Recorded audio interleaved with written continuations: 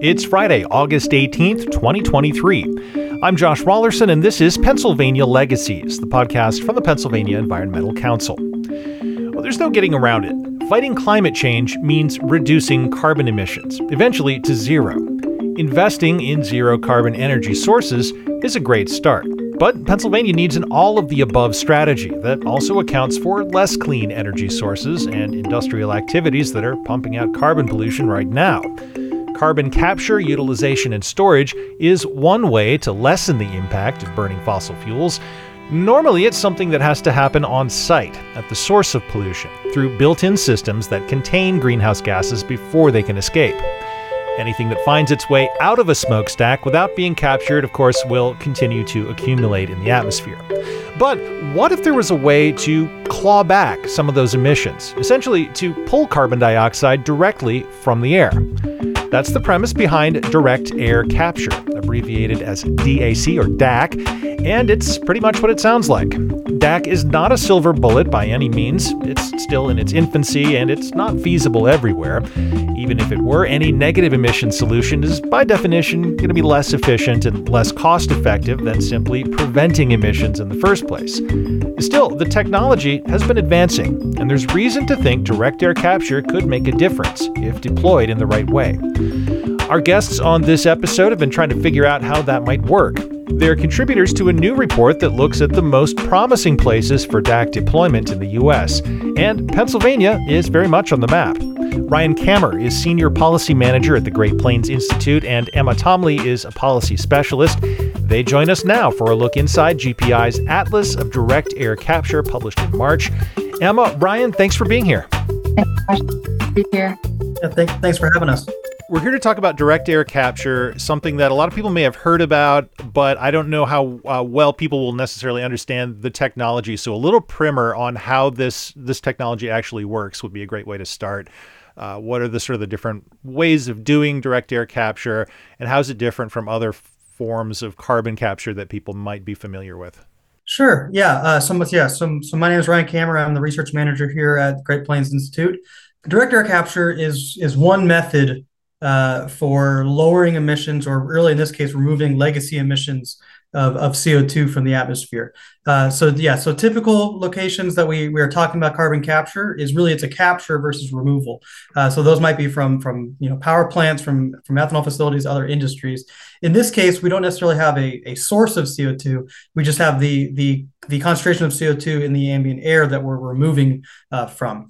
So typically when we talk about direct air capture, and we've kind of started to see even more various technologies coming out, but typically we kind of separate them into two separate types. We have low temperature direct air capture and high temperature direct air capture. For both of those, we typically have some sort of fan system that's bringing air through the system, the direct air capture facility. At that point is really where they start to differentiate in how they're then removing the CO2 from the air that's being contacted. With low temperature, we have typically a solid sorbent of some kind. And then really where the name low temperature comes is that in order to then remove the CO2 from whatever kind of filter you have, so in this case, it's a sorbent of some sort, to remove that, you are using a low amount of heat, or a low temperature heat, to remove that. And at that point, it's going to be very similar to various capture technologies that we are already looking at, where you're going to compress it, you're going to dehydrate, and you're going to transport and store where you need. A high temperature, as the name suggests, uses high temperature, and typically with a liquid solvent. Same thing, process going on where you're contacting air with that solvent, or in some mechanism that each company is going to be doing that differently. But in really then what you're using a high temperature. And when I say low temperature, high temperature here, it's like a roughly 100 degrees Celsius, at the lower end for the low temperature, or I guess the number there, and then more like 900 degrees Celsius, or closer to almost 2000 degrees Fahrenheit for your high temperature. So there is a pretty significant gap between the two, although again, we'll start to see kind of different technologies come up that might be in between those. But essentially, you're just trying to remove that CO2 with some sort of filtering, I'm using quotes there, filtering system, and then you separate it from your filter so that it's a pure CO2 source that you can inject and store. It's very tempting to say, like, okay, so we have the ability to just suck carbon dioxide out of the air. Does that take any of the pressure off of the need to decarbonize elsewhere and, lower emissions preemptively? Where does this fit into the broader strategy? Yeah, so direct air capture, it's really just one piece of the decarbonization puzzle, and we're going to need to use all the methods that we can to capture and remove carbon dioxide, both nature-based and engineered, to meet our global net zero goals. Some of these methods include bioenergy with carbon capture and storage, reforestation and afforestation, enhanced mineralization, and ocean fertilization. As for how DAC fits into this larger picture, as Ryan mentioned earlier, it gives us an opportunity to address legacy carbon emissions in the atmosphere, and it can provide permanent and quantifiable geologic storage. It can also be sited in any location that has the low carbon inputs it needs. It's not tied to the presence of a specific resource or facility. And it also offers a smaller land footprint than many other forms of carbon dioxide removal on a per ton basis, and could replace natural sources of CO2 for industries that use it, like the food and beverage industry. So you just mentioned several other approaches to removing carbon, negative emissions. Reforestation is something that PEC does a lot of work on, so that's something we're interested in. But when you look at the sort of the panoply of options out there, where does DAC fit in terms of readiness? How scalable is it? How cost efficient is it? And what are the constraints on larger scale deployment? Yeah, so I'll start with the kind of the readiness and cost efficiency and scalability part. I think the first answer to kind of where it fits with the other negative emission solutions is it really just depends. And we at GPI, and I think many people really see it as an all hands on deck approach, that really all of these are going to have advantages in different parts of the country, in different parts of the world. And so what we wanted to do with the Atlas is just kind of provide a resource assessment for where direct air capture might be best suiting, not necessarily best suiting compared to other technologies, but where its technology itself would be best. For readiness, it really depends on the technology. We're starting to see facilities in the thousands of tons per year. But we also have multiple announced projects that are hoping to reach 1 million tons per year in the next 5 to 7 years or so, which would really be a huge step and an exciting next chapter in direct air capture.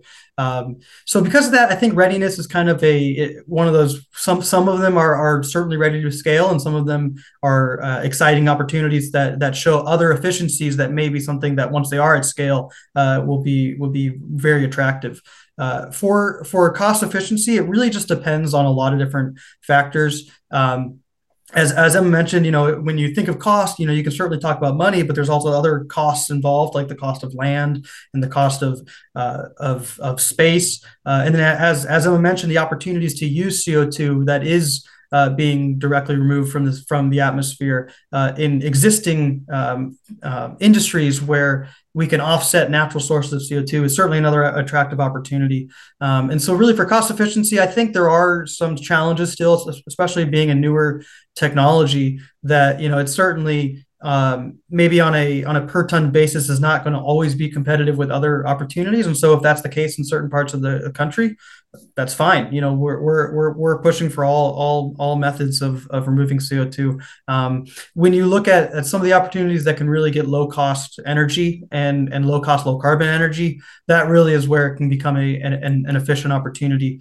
And then finally, for scalability, as Emma mentioned, one of the advantages of direct air capture is that as it scales, it's expected to remain a pretty small land footprint. And so scalability can kind of change depending on the technology, the way that they scale. One of them might just be a larger facility versus more small facilities. Both of those are scaling, but they're scaling slightly differently. But in both cases, really, we're seeing that even at scale, their projected land use is still going to be pretty small, which I think is a good opportunity in certain parts of the world and country to really have this be an effective form. As far as the constraints to large-scale deployment, technological, economic, regulatory, we can really improve on all of those factors to help support large-scale deployment of DAC. DAC's main technological barrier is that it's not as efficient as point source carbon capture because that CO2 concentration in the atmosphere is much lower. But we've seen a lot of innovation in DAC in the past few years, and we'll continue to see the technology improve with time. On the regulatory side, For all carbon management projects, including DAC, a state typically needs to assign a state agency to permit and oversee projects and establish rules for long-term geologic storage, ownership, stewardship, or liability of stored CO2, among other things. States might also apply for Class 6 primacy from the EPA to take over permitting of these storage wells, which can help speed up the process considerably. For economic constraints, DAC is still a newer technology and it needs investment to scale up. While the Inflation Reduction Act increased tax credits for carbon dioxide stored from direct air capture to $180 per ton in saline storage formations, the cost of most DAC technologies are above that, so they're going to be reliant on other methods for getting funds through either public or private investment. We've seen substantial federal investment in carbon management over the past few years through the Bipartisan Infrastructure Law, which provides over $12 billion in funding over a 5-year period to scale the carbon management industry, and $3.5 billion over 5 years for the development of 4 regional DAC hubs. So that investment is promising for the development of DAC.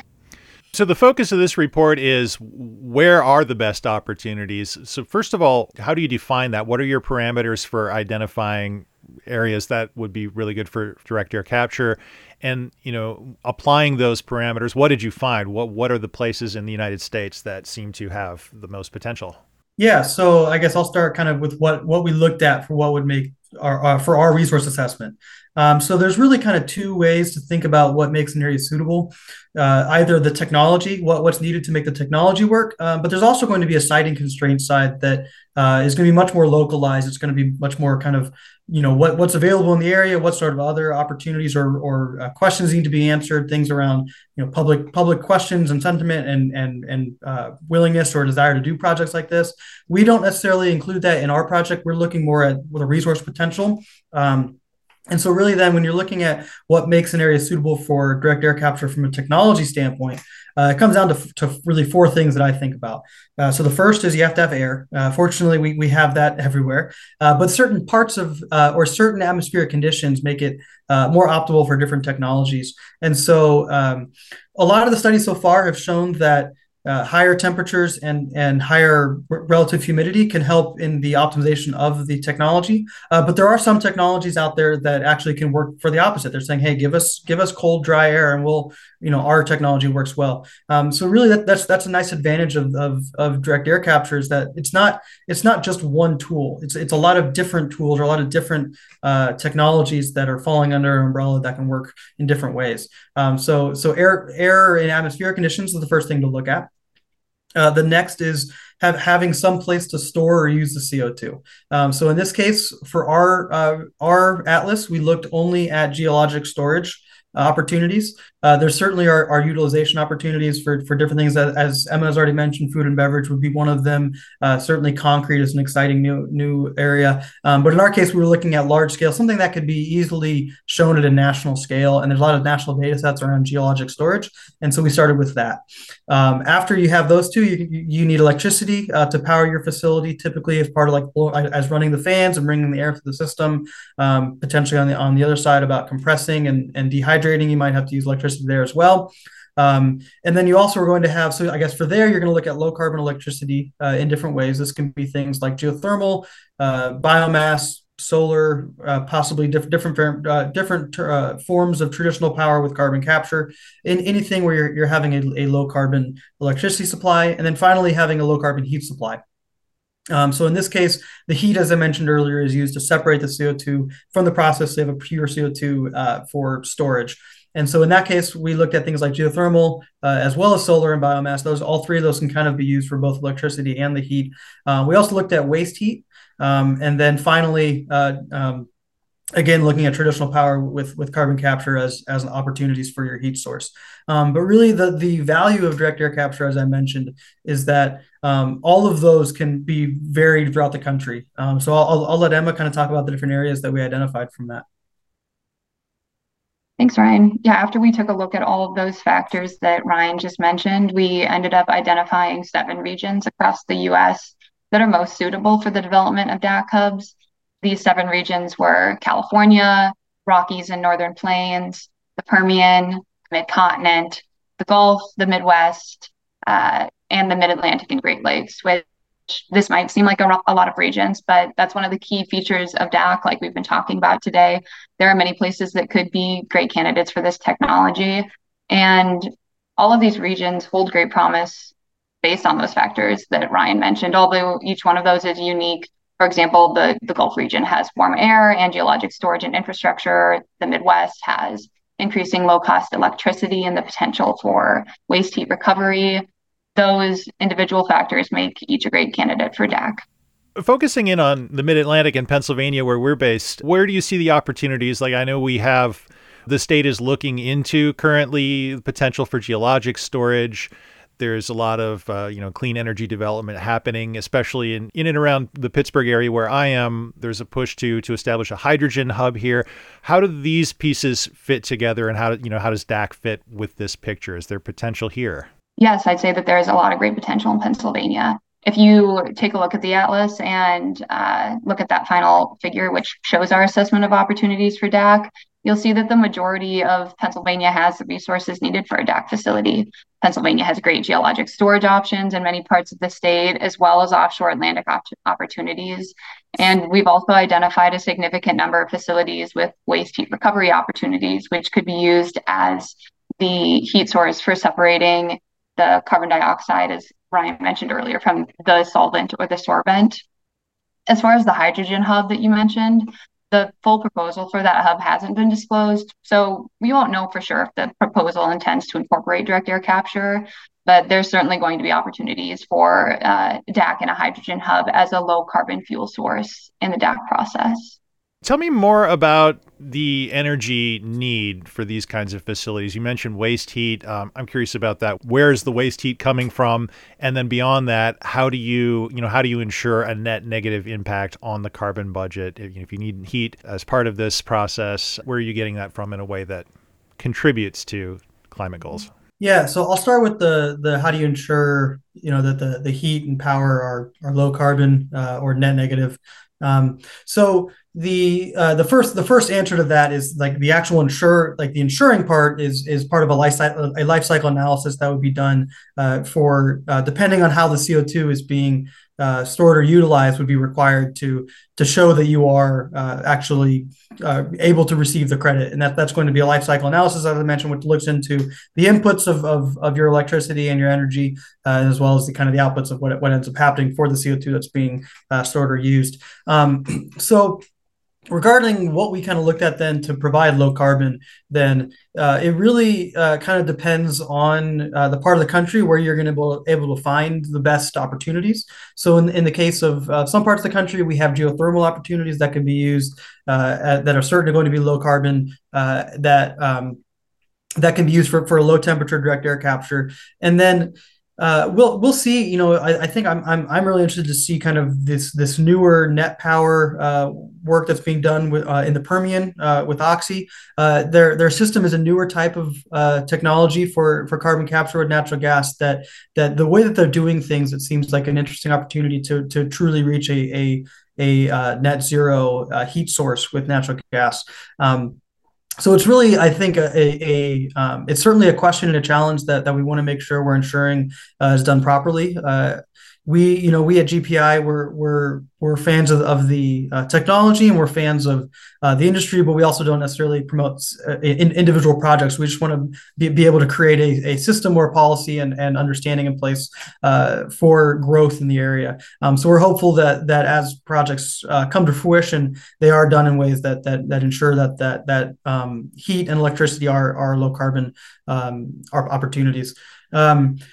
As far as waste heat goes, I think waste heat is an incredible opportunity. It's something that we identified opportunities as far as different industries. So whether that be various combined heat and power facilities, traditional power sources, certain industries like glass and steel, and certain parts of other industries in the petrochemicals, they all kind of have parts that are using heat that obviously the heat required is very high, and then as it's used, the waste heat is lower than what was used in the beginning, and so now you have this heat that you can't necessarily use for your industry, but might still be usable in different ways.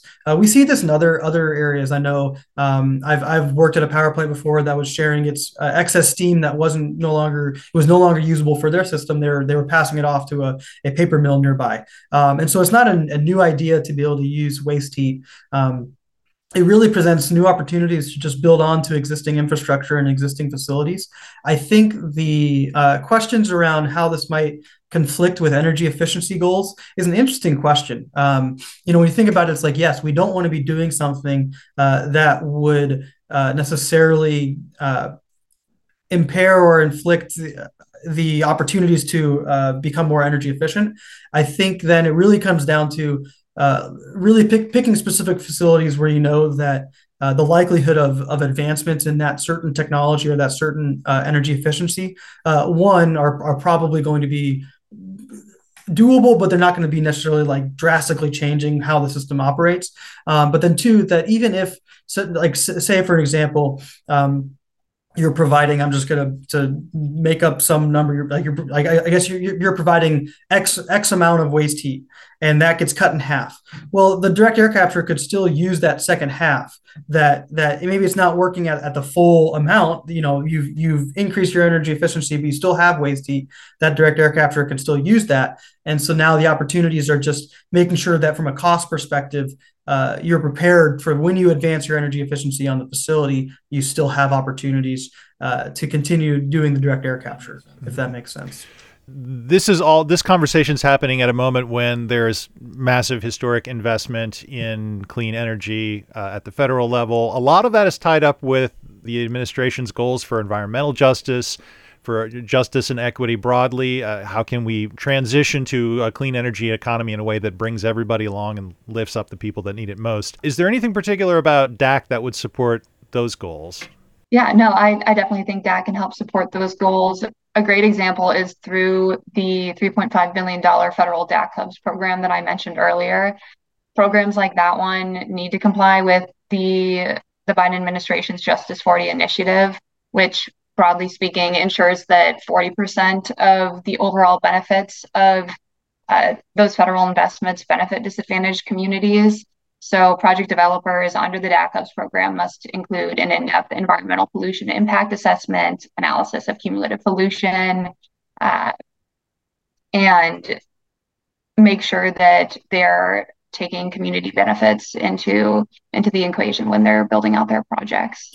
I also think that DAC as a technology can help support regional economies, and particularly those that are historically energy producing regions, including former coal regions and oil and gas regions, and provide an economic boost to those areas.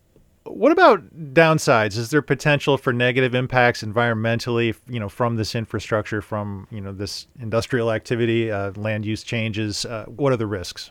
Yeah, of course. I think as with building any infrastructure, there's going to be impacts during the construction process, and it should be developers' utmost priority to reduce those impacts as much as possible.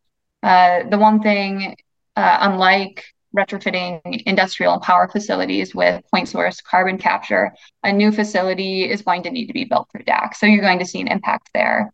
Although opportunities with waste heat could lead to DAC facilities being built at current industrial and power facilities, I think the most important thing to take into consideration is that each project is going to have a different impact. It's going to have a different amount of transport infrastructure, depending on how far they are from the geologic storage location or the use or unitization locations of that carbon dioxide. But once the facility and that associated transport infrastructure is built, there should hopefully be minimal environmental disturbance. Looking down the road a little bit, obviously the goal is net zero or negative carbon emissions eventually. And this is part of as we talked about, a suite of solutions that all have to kind of work in concert. Do we eventually hopefully reach a point where it's no longer necessary? Does DAC kind of phase out as we transition to, completely zero carbon energy sources? And then what? What happens after that? Yeah, I mean, I certainly hope so. I don't think that necessarily happens in our lifetime. I think to start, there's kind of two questions there. First is, when will we actually reach a fully zero, not net zero. I think when we talk about net zero, we're talking about including things like direct air capture and other negative emissions to reach net zero, not just zero. So I think the first question is, when will that happen? And right now, global emissions continue to rise. They're projected to continue to rise. That's going to continue for a little while. The longer that we push off other opportunities to decarbonize, the more likely we're going to have legacy emissions now to address. To kind of wrap up the net zero part, even the International Energy Agency, they have various models where they project what our system will look like globally for energy supply. And even though certain industries, things like concrete and cement, steel and chemicals, certain chemical facilities, even after adding a lot of different methods for decarbonization and carbon capture, there are still other parts of the process that make it very challenging to reach fully zero emissions. And so the likelihood to include direct air capture, even in their modeling, by 2050, they were including continued direct air capture around 400 megatons a year, million tons per year for the foreseeable future after that. And so I think the first challenge is reaching a fully zero carbon economy globally is something that maybe isn't going to happen soon. It'd be fantastic if it did, but there's just a lot of challenges to reach there and reach that equitably. And so second then is that even after we reach zero, we still have the likelihood of legacy emissions to lower CO2 concentrations to really get us back to the amount of CO2 in the atmosphere that we would like to have a sustainable future. And so I think that's also going to kind of extend the life of various negative emissions that are going to be required. As far as, I'm totally fine hoping that someday we wouldn't need something like direct air capture, because I think that means progress. But it's the same reason I hope that someday we don't need windmills. I hope that there's other things that we can use that are going to be more efficient than having these large windmills. It's not that they're bad. It's just that they're not perfect. And so I think as far as what then, it's hopefully then we have figured out all these other problems that just mean that they're not necessary. Considering all these possibilities, we've talked a little bit about what's happening at the federal level to move it all forward. What about at the state level, and to whatever degree you can localize it for my audience, and talk about what needs to happen in Pennsylvania to really take advantage of DAC? Sure. I think going back to a few things I mentioned earlier, there are a number of things Pennsylvania can do to help support DAC and carbon management more broadly. First, they're going to need to develop that regulatory framework at the state level for projects. And while they're doing that, cultivate both industry and public support. I think the two most significant issues facing Pennsylvania right now are the lack of what's called pore space certainty. So the ownership, unitization, and long-term stewardship or liability of the stored carbon dioxide and the locations where it's stored. And then also the certainty of a developer receiving a permit to store that carbon dioxide. So something that Pennsylvania could choose or could choose not to do is get Class 6 primacy to help speed up that process of permitting a storage well for that carbon dioxide. Last fall, GPI worked with a nonprofit in Pennsylvania called Team Pennsylvania and the Pennsylvania Energy Horizons Cross-Sector Collaborative, which is a Pennsylvania-based group that includes representatives from industry, labor, government, nonprofit, and academia. That those organizations are all working together on decarbonization solutions for the state, including carbon management and DAC and hydrogen. And if you go take a look at their website, we also helped produce a report that goes into a little bit more detail on what the state might need to do to sort of succeed in this space. We will absolutely link to that report as well as to your DAC Atlas for North America. Ryan, Emma, thank you so much for your time today. Thanks for being on Pennsylvania Legacies. Thanks for having us. Great.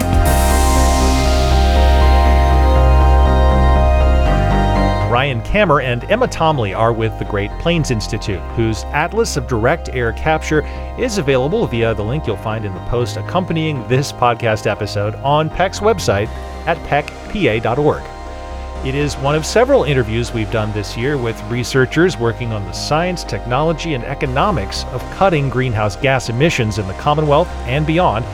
Those include conversations about Pennsylvania's potential for underground storage of sequestered carbon, about the environmental and financial cost of natural gas wasted by companies operating on leased public lands, and of course our back-to-back episodes last month looking at new economic forecasts for Pennsylvania as a participant in the Regional Greenhouse Gas Initiative.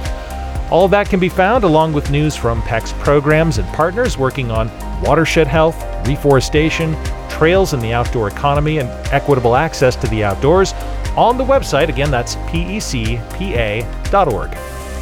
Be sure to check in for the next episode of Pennsylvania Legacies coming out just ahead of this Labor Day weekend. Hope you can join us for that. Until then, for the Pennsylvania Environmental Council, I'm Josh Rollerson, and thanks for listening.